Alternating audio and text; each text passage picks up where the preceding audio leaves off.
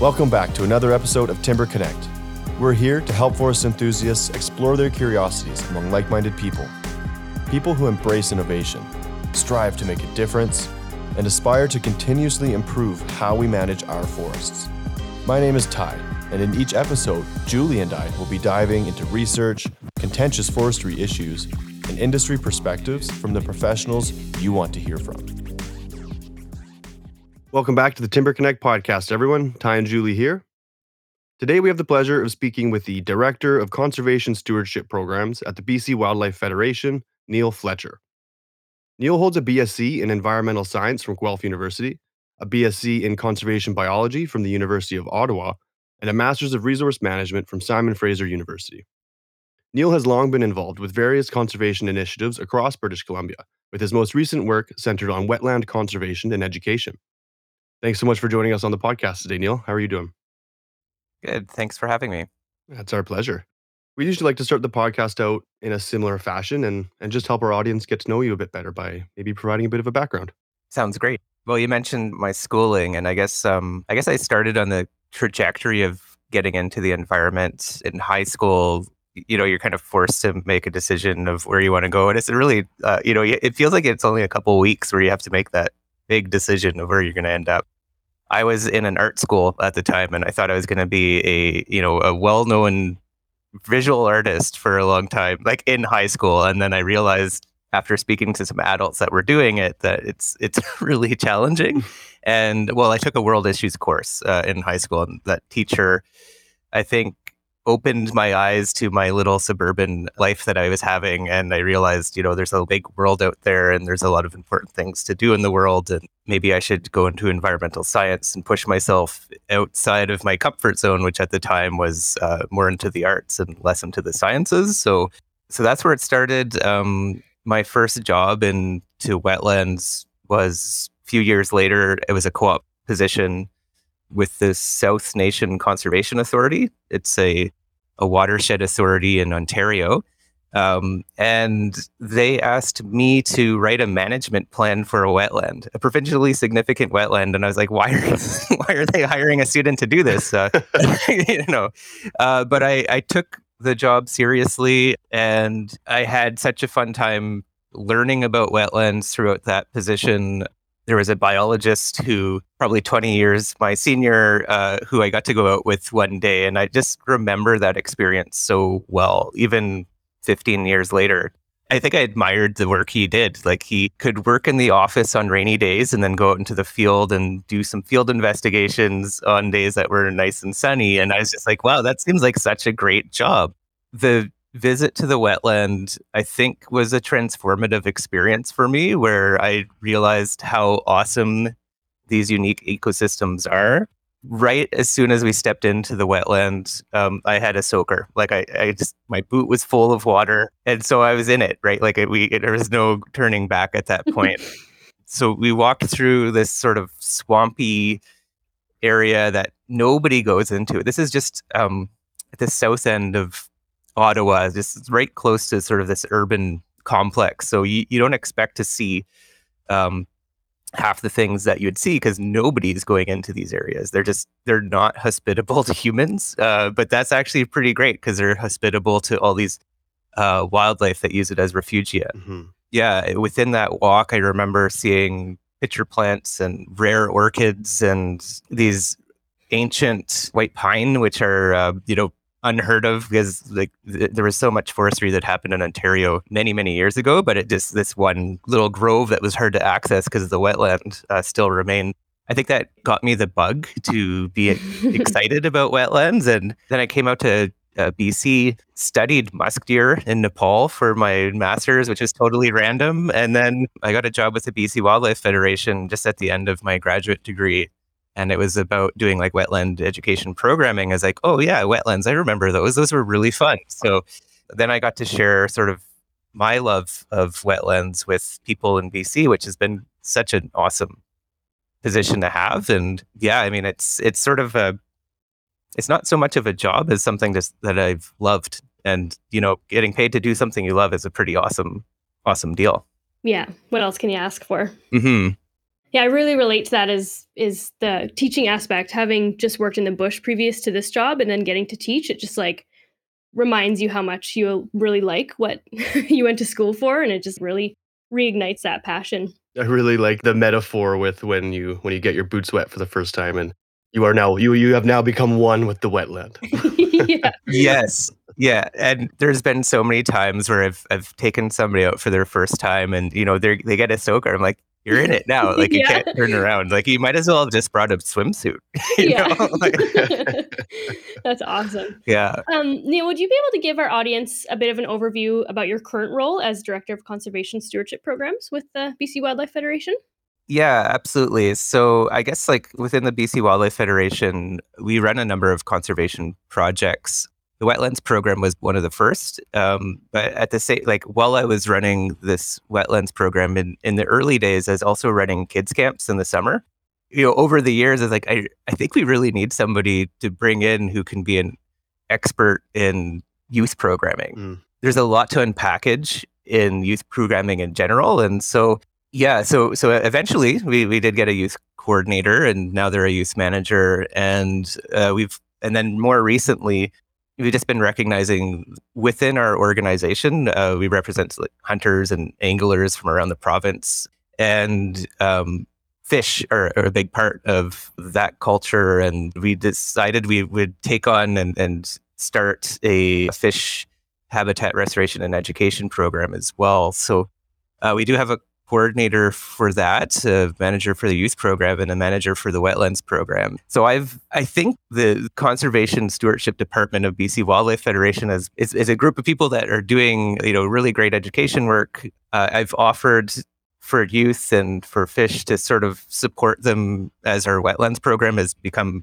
relatively successful. I wanted to like support the team and provide advice. And at first I thought this will just be easy. We'll just talk about things and they'll keep their programs going. And that's sort of how it's been. Like we meet every couple weeks and just check in and see where we're at. Yeah. And so there's quite a range of activities that we're doing, lots of programming around BC related to all those programs. And I'd say that wetlands still probably occupy about 80% of my bandwidth. Last year, we also ran a economic stimulus initiative with some funding from the province, and we hired 100 people collectively among 7 organizations.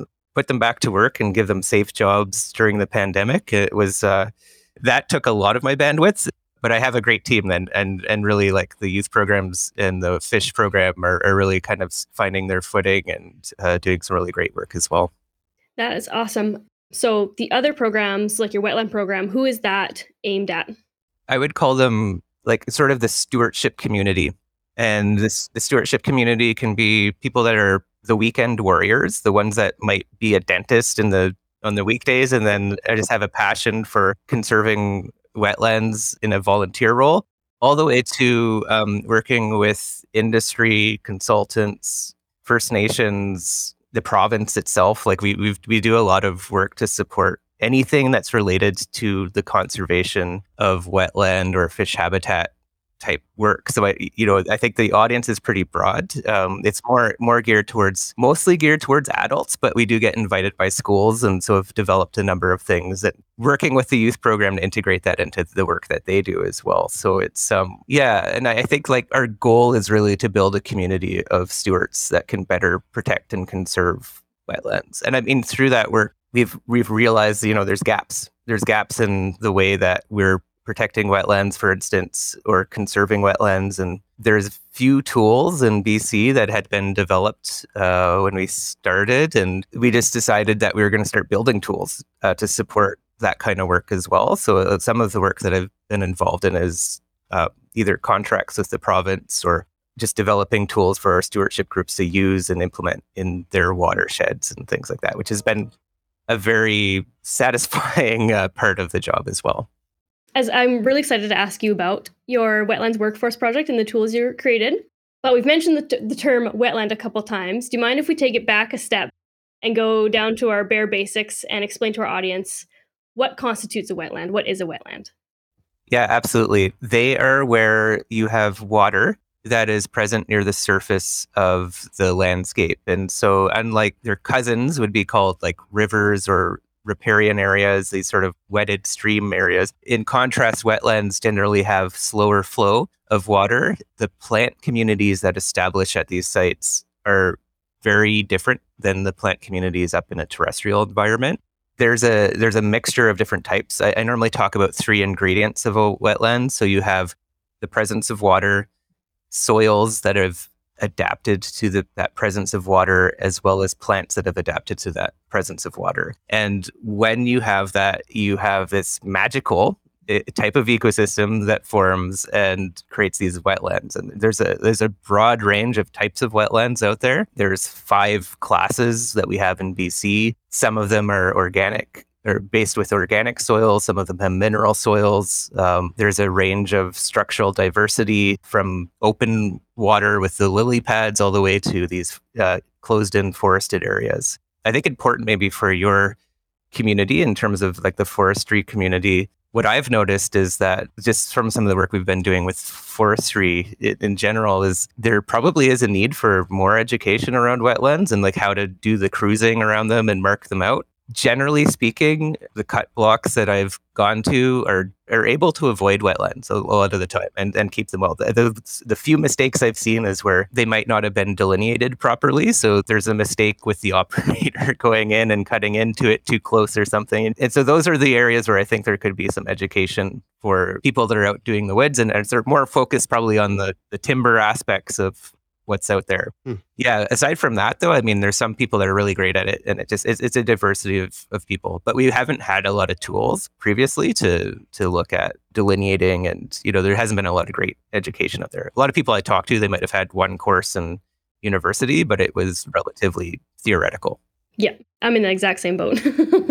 Like for me, from an operational sense. Actually, I recall, Julie, the first time you and I even met, well before Stillwater, was just randomly in the woods one time Yeah. on a different companies. I was doing the terrain stability assessment, but it was a block that had tons of internal wetlands. Yes. And one thing that I recall about from the forestry operational sense is that a lot of it is dictated by size. So our management practices are almost directly correlated with how big the wetland is. Do you think that that's actually reflective of proper management strategies, or do you think there's a better way that we could go about it other than just, well, the wetland's this big, so it gets this big of a buffer? Yeah, I mean, from a regulatory perspective, it's hard for me to say. Like, we do a lot of consulting and sort of trying to get public opinion, First Nation opinion on that topic. And I think there's definitely people that are questioning, if size matters in terms of wetland. Some of the smaller wetlands that you have can provide still very important habitat and are kind of the ones that are ignored. Well, they don't have any buffer. Like sometimes you still have to do some treatments around it, but you can still harvest all the trees. And in some cases, that might be okay. It's probably context specific in terms of, drier habitats with less small wetlands are probably more important. And I don't know if I really want to make that public right now, but or like say that that's the thing. But if in a drier environment, they're just more rare, right? And so you could imagine wildlife is going to have a harder time finding it. In more wetted environments, they still could be really important. I mean, we have lots of amphibians that breed in our small wetlands. They don't need a large wetland to breed in, and their populations rely on these sort of smaller ephemeral wetlands that might not have fish or things like that. So they can be really important. I think from a regulatory perspective, I think we lack sufficient science to necessarily back up a lot of like where we should be going with it. I think it's not bad to think of larger wetlands being important and needing buffers around them. And I think we need even more science just on sort of like the intent of those buffers and how they're treated in general around sites. But prior to working for the BC Wildlife Federation, I worked for Canadian Forest Service in Ottawa for a little bit and had the opportunity to work with like their biodiversity branch. And one of the things I was looking at was how are forests managed around Canada related to biodiversity. And that Forest Practices Code was probably one of the stronger pieces of legislation out there among the other provinces that provided clear kind of guidance around how to treat wetlands. And I know that's a bit outdated now, but I know that a lot of people still kind of follow it as a policy. All in all, like, I'm pretty happy with a lot of what's happening. And one of the things we're really interested in is resource roads right now, and sort of how those might be affecting the hydrology of a lot of our wetlands as well. Ooh, I'd be really interested to see some information about that. Let's talk next year, because this year we're implementing a bit of a pilot study to visit some wetlands that are intersected by roads, and we're hoping to do a bit of a health assessment on how they're doing and which ones are doing well or not. I know that happens for streams already, like within the forestry world, and pretty sure it's not applicable to wetlands yet. So yeah, we're going to look around and see what we find. Cool. Yeah, I'll definitely stay tuned for some information. I kind of wanted to extend a little bit more on the sciencey stuff because from my experience, again, from the operational forestry side of things, surveying a wetland was just to the extent of walking the perimeter with a GPS or a Garmin and, as you said, delineating the boundary. What does surveying a wetland look like from your perspective? Like, what kind of information are you collecting? Yeah, good question. And I think that it's interesting because I don't know if it came up in your research, but we developed like a forest range evaluation program, wetland health assessment tool. And in the development of that, I like some of the early conversations I was having with people that were in the forestry world, where they were saying, wetlands, that's just like where we try to keep our equipment like out of because we don't want to get bogged into them. Like that's sort of like the that what seemed like part of the rationale on why they were avoiding them in the first place. Within that protocol, we do transects like into the wetland, and it's been really great to like work with foresters in the last few years and see like them being like, oh wow, there's like all this cool stuff like once you get past that boundary part. So they're like, oh, this is what we're protecting, kind of thing.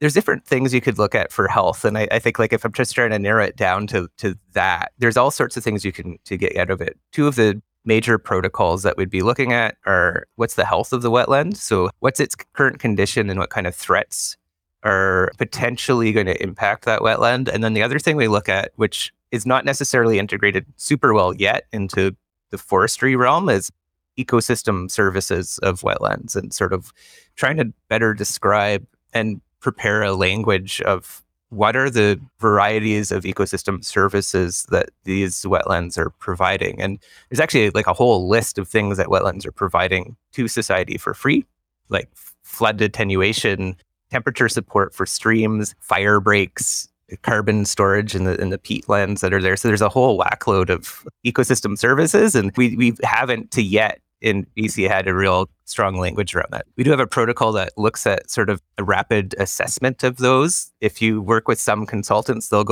do deep dives into like one particular wetland and really start to measure everything that's in it. We've been trying to develop these tools that are kind of what can we get out of a day of visiting a wetland kind of thing.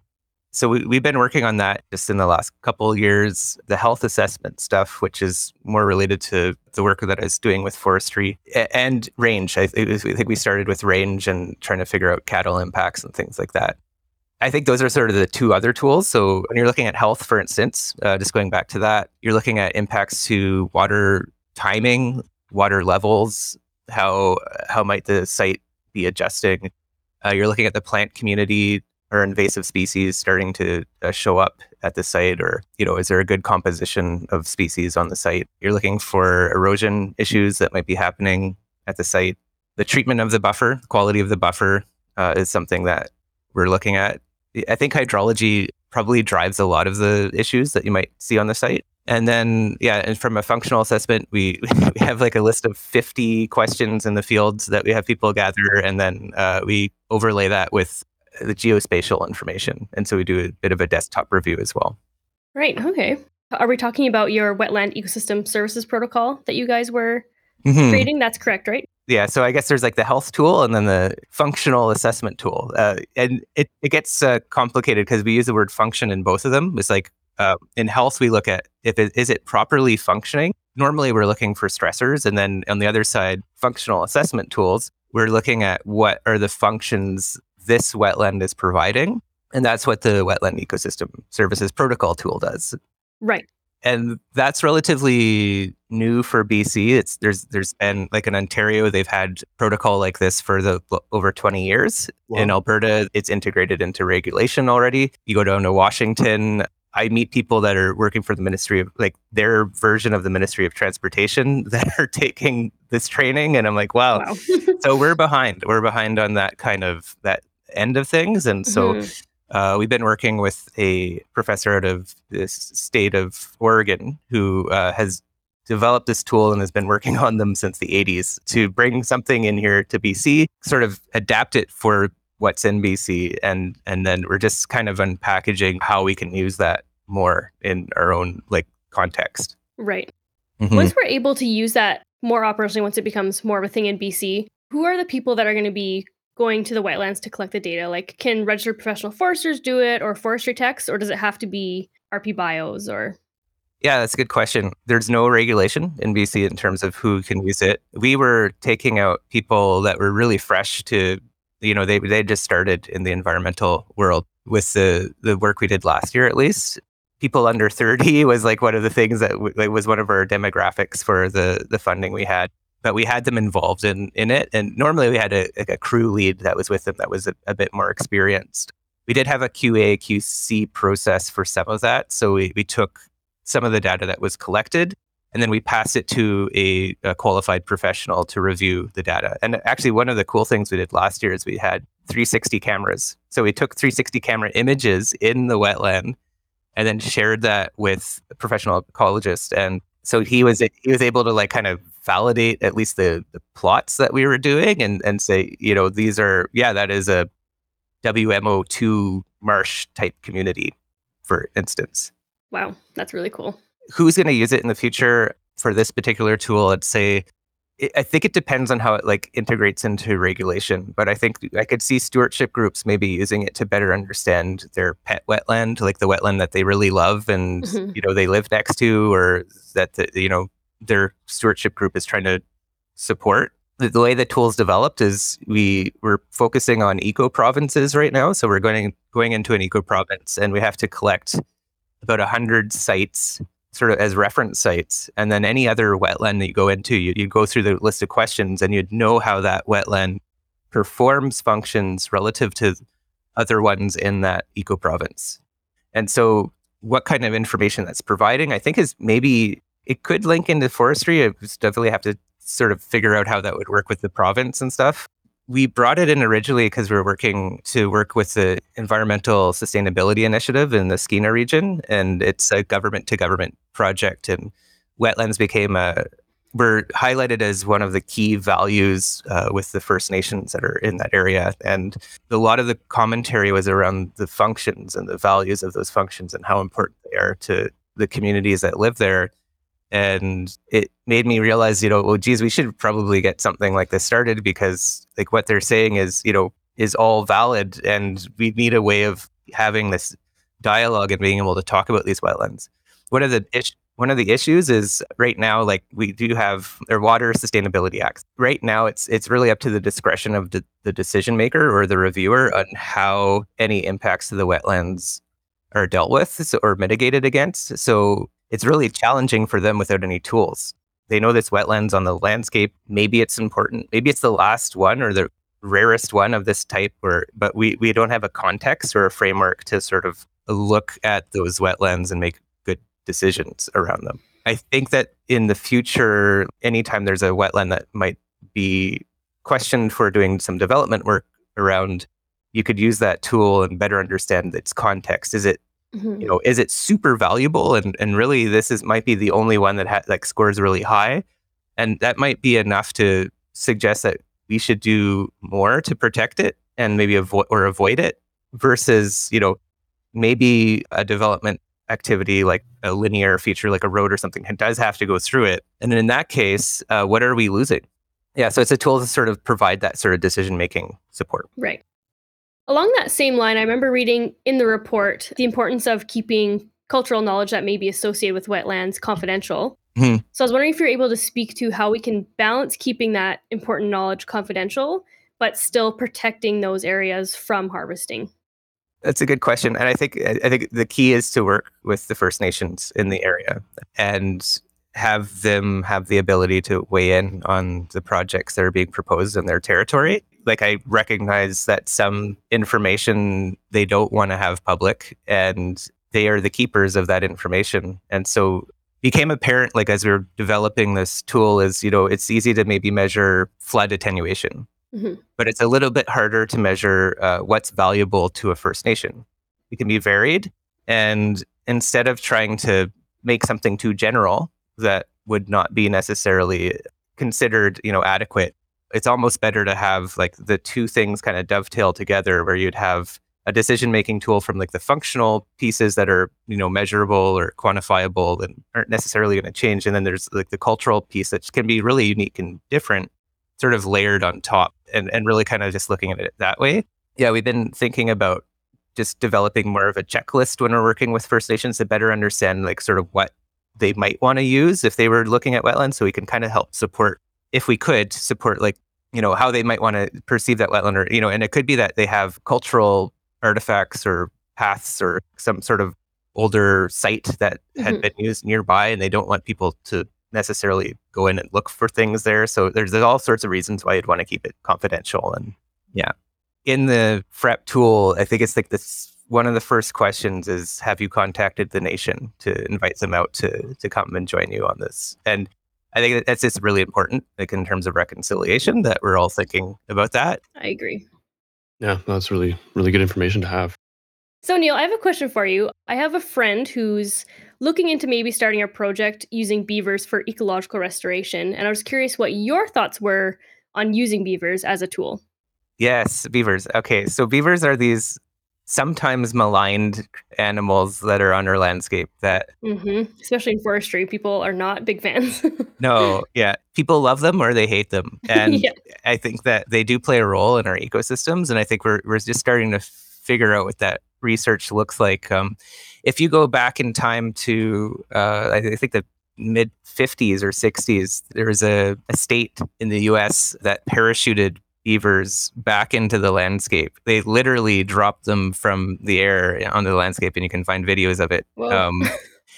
And so they were trying to recolonize them because they realized that the beavers actually play a pretty important function. One thing that I'm always excited about when I think about beavers is that they're recreating wetlands. They're starting new wetlands, or they might be going back to an old site.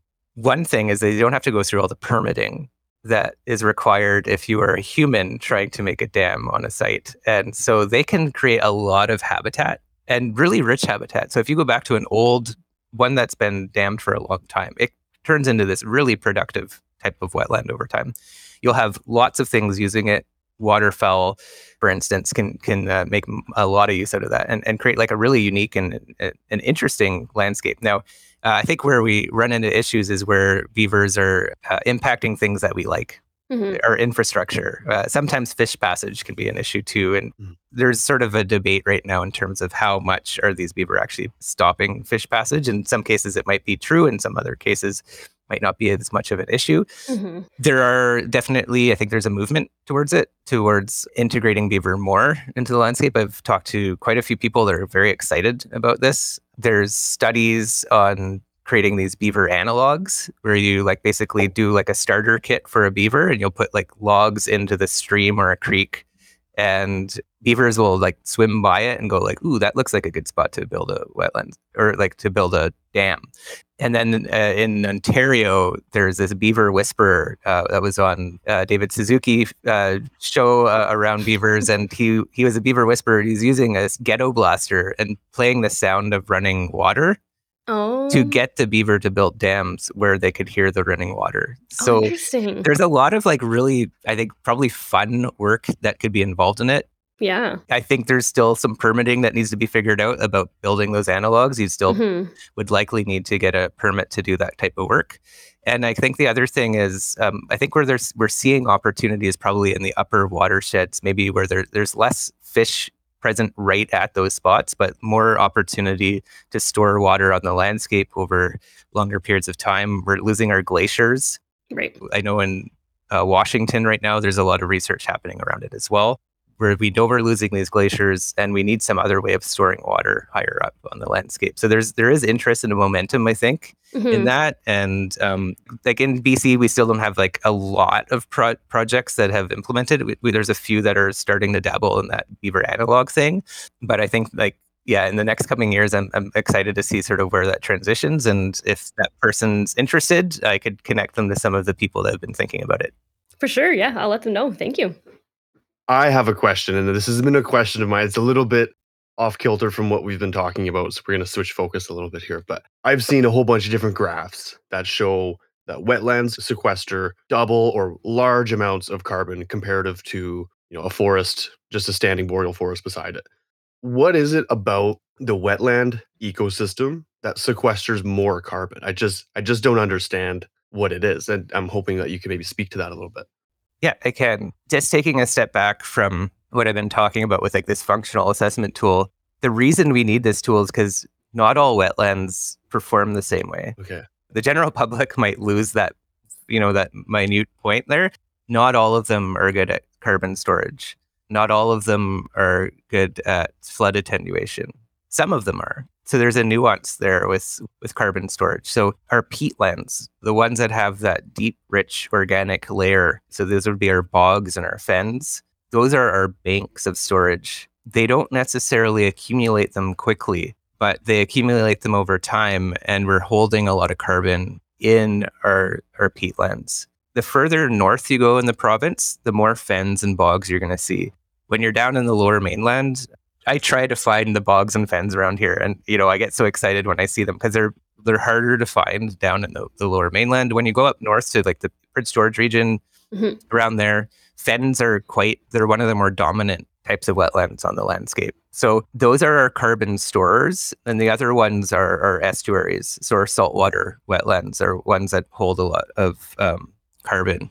Oh, interesting. The other ones, so our mineral wetlands, they don't necessarily store carbon well, but they might cycle through them really quickly. Like, so a marsh, for instance, it's more biologically productive. It has more nutrients in it, often because it's marshes tend to be situated close to a stream or a river, or they have like influences of nutrients coming in from just the surrounding landscape. And so they tend to be biologically rich, and being these collectors of nutrients allows them to produce a lot of biomass quickly. The thing is that they also off gas some of that as well. So I've heard studies of in the prairies, they're looking at marshes and restoration and trying to see what if they were good at carbon capture. And it turns out that it might take 70 to 80 years before they start actually being carbon neutral or positive in terms of their sequestration, like after restoration projects. Wow.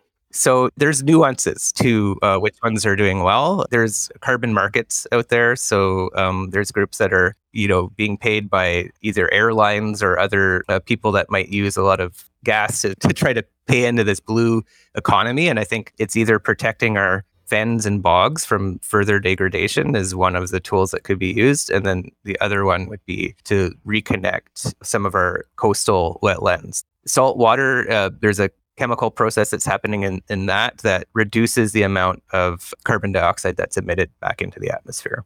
Interesting. Yeah, so that's why the ones that are happening in freshwater systems don't necessarily have that process. So they're kind of cycling through it. They might still be more productive. So there's a lot of nuances in it. There's sometimes you'll go to like a wetland boardwalk and you'll see like a sign that says it's doing all these things. And I go to the site and I'm like, maybe it's doing some of those things, but like, like a wine connoisseur will have like, they'll be able to taste the flavors of like, cherry notes or tobacco notes. And wetlands are very much like that. They all have their own flavor and qualities to them, which makes them really exciting. Each one you go to is a kind of a unique experience.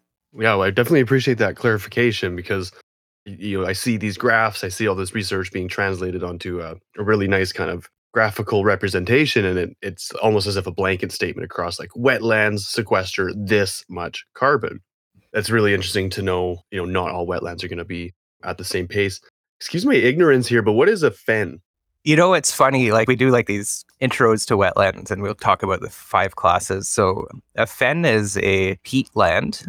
Like you might be familiar with hearing of a bog. A bog is the other type of peatland. In BC, we have 5 classes of wetlands. We have marshes, shallow open water wetlands, swamps, bogs, and fens. Most people seem to be pretty familiar with the first 4, and I can definitely like follow up on that if you want to. But for fens, it's a site that has peat that's 40 centimeters or deeper, but the vegetation on the surface is dominated more by grass-like species, graminoid species, rather than sphagnum moss. Sphagnum moss, if it's dominating a site, is generally in the bog category. You can have sphagnum in a fen, One of the differences in why the vegetation is different is that fens tend to be more connected to groundwater or to maybe some wicking of a nearby lake or stream. So they have a bit more nutrients in them than a bog does. They tend to be less acidic because they don't have as much sphagnum there. And this is the thing with nature. We like to put things in boxes. Yeah. Like really, nature is just a mix of all these things happening that are influencing things. And then we put these categories onto them. So in some cases, you come to this like place where there's a thing that looks kind of like a bog, but also kind of like a fen. And it's probably in transition, or it probably just wants to be that way. And we call them fogs because we just really don't know. That's awesome. It's so true. Nature is inherently variable. When we try to manage it with these strict boundaries, it's just like, it just doesn't exist like that. Yeah. So I think, we categorize it. So yeah, I guess like you can be in ones that have like very little sphagnum, and it's mostly sedges. So sedges, like the grass-like species that tend to be the most dominant are these sedge species, which are like these, they look like grasses, but the flowering head is different. There's about 160 sedge species in like the Pacific coasts. Some of them are the ones that are pretty common. You'll find in wetlands. There's probably a dozen that you'll see quite regularly. You'll also find sedges though in marshes too. So you got to be careful. You're also looking for that peat layer. So much of what you're saying is just like shooting me right back to my school days. Like sedges have edges. That's how we remember to. Reeves are round. Yeah. Yes. Yeah, and taking it back to my fish classes. Also, just quickly, side note, I was always saying sphagnum moss. How did you say it?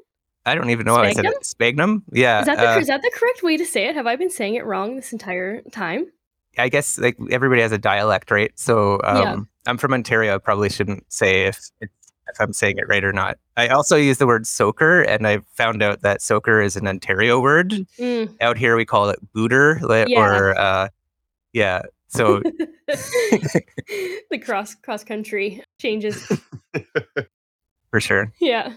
Is it the peat layer that is in the fog and now I'm calling it a fog, in the fen that is creating the attributes that make it a bigger carbon sequestration kind of model? Or is it the vegetation that peat layer is producing that makes it sequester more of that carbon? Yeah, it's more the former. So it's more the peat layer. Okay. Because if you can imagine, both fens and bogs are nutrient poor relative to the other wetland types we have. Okay. Generally not as biologically productive. I mean, although fens tend to have slightly more than bogs, just based on the hydrology. The other thing I guess I should mention is the reason that they're building up the carbon layer is that the water table tends to remain quite stable throughout the year. So the water table at these sites is called sluggish or stagnant. Like it's not like moving very much at all. So that allows for this accumulation of plant and organic material to be deposited. And some of this can happen over thousands of years. There's fens that I've been to up north, and we were out with Jim Pojar, who's like a well-known botanist. He's like Pojar? Pojar, yeah. Like, oh, yeah. That's cool. He took us to the site once. This is near where he lives. We run these things called wetland keeper courses. So he took us to one of his wetlands he's been studying, and he stuck this pole into the ground, and he told us that they carbon dated the bottom of the soil there, and it was a 9,000-year-old wetland that started 9,000 years ago with all this carbon being sequestered at the site. It was a lake when it started, and now it's this big fen you can walk on. Interesting. Yeah. Really neat history. I guess so for context, like the issues with protecting these things, one is like climate change is going to impact these a lot with the thaw further up north. So we're actually going to see the degradation of our fens and bogs up north because of climate change and the warming of our climate, which will exacerbate how much carbon is released. But the other thing is, if people try to drain these things, that's not good. Like that's where we're releasing a lot of carbon back into the environment as well. So that's what, like when we're looking at this road intersect thing, we're looking for potential for ditches or things that might have inadvertently drained a wetland nearby. And so I think that's one of the things that we're kind of worried about is, road network is large in BC. I know a lot of people are trying to address that right now. And I think we just want to build a tool that helps us better understand, if are we losing a lot where these road intersections are happening. Right. Along the same line of, because we've mentioned it a couple times throughout our conversation, is how many benefits wetlands have. Is there one benefit that you feel most people don't know about and probably would be surprised to find out about? I think I'm still really interested in hearing from First Nations on how they've used wetlands in the past and some of the foods that they've derived from the wetlands. And it's still this discovery of when you're working with a First Nation or an elder, they might share a piece of information that's totally novel and not well recorded or documented. And yeah, so I think that's always been interesting for me, and it's like still excites me to hear sort of their perspective on things. Some of the key ones are probably flood mitigation, carbon storage, biodiversity. I think from a biodiversity lens, about a third of species at risk require wetlands for a portion of their life cycle, Oh, wow. but they only take up about 5 or 6% of our land base. So you could imagine like how critically important they are for those species. Like in the WESP tool, there's I think 17 related things. There's things all the way from like supporting pollinators to the fish habitat or fish habitat support. So I think that storage of water and then that slow release, like in the summer months, can be really important for like headwater wetlands that we have around the landscape. And I mean, there's connectivity between that and streams. Stepping back is just like there's this whole relationship happening with the adjacent forests, with the adjacent streams, and I think we're still kind of uncovering that lens to a large degree. Right. A colleague talked about western toad. Western toad will breed. You find them all across the province. They'll breed in wetlands of any size. Like we've seen them just breeding in little puddles, essentially. But they require that wetland for their aquatic life. Like so, they'll breed and then they'll be terrestrial for the rest of their life, and then just go back to the pond to breed. Yeah.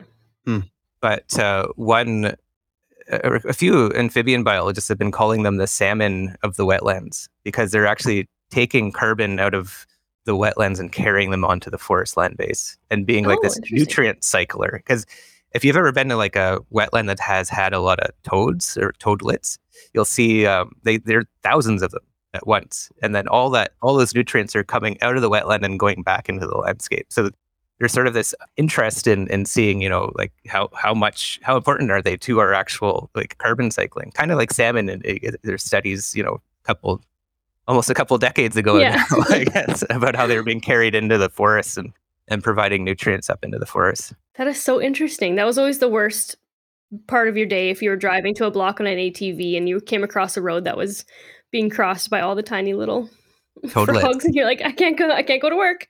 The frogs are in the way. Wow, well, it sounds like I think I speak on behalf of all of us when I say I think we all have some research to do on understanding some wetlands a bit. And if you want to check out some of this information that we've been talking about, you can go to wetlandsworkforce.ca.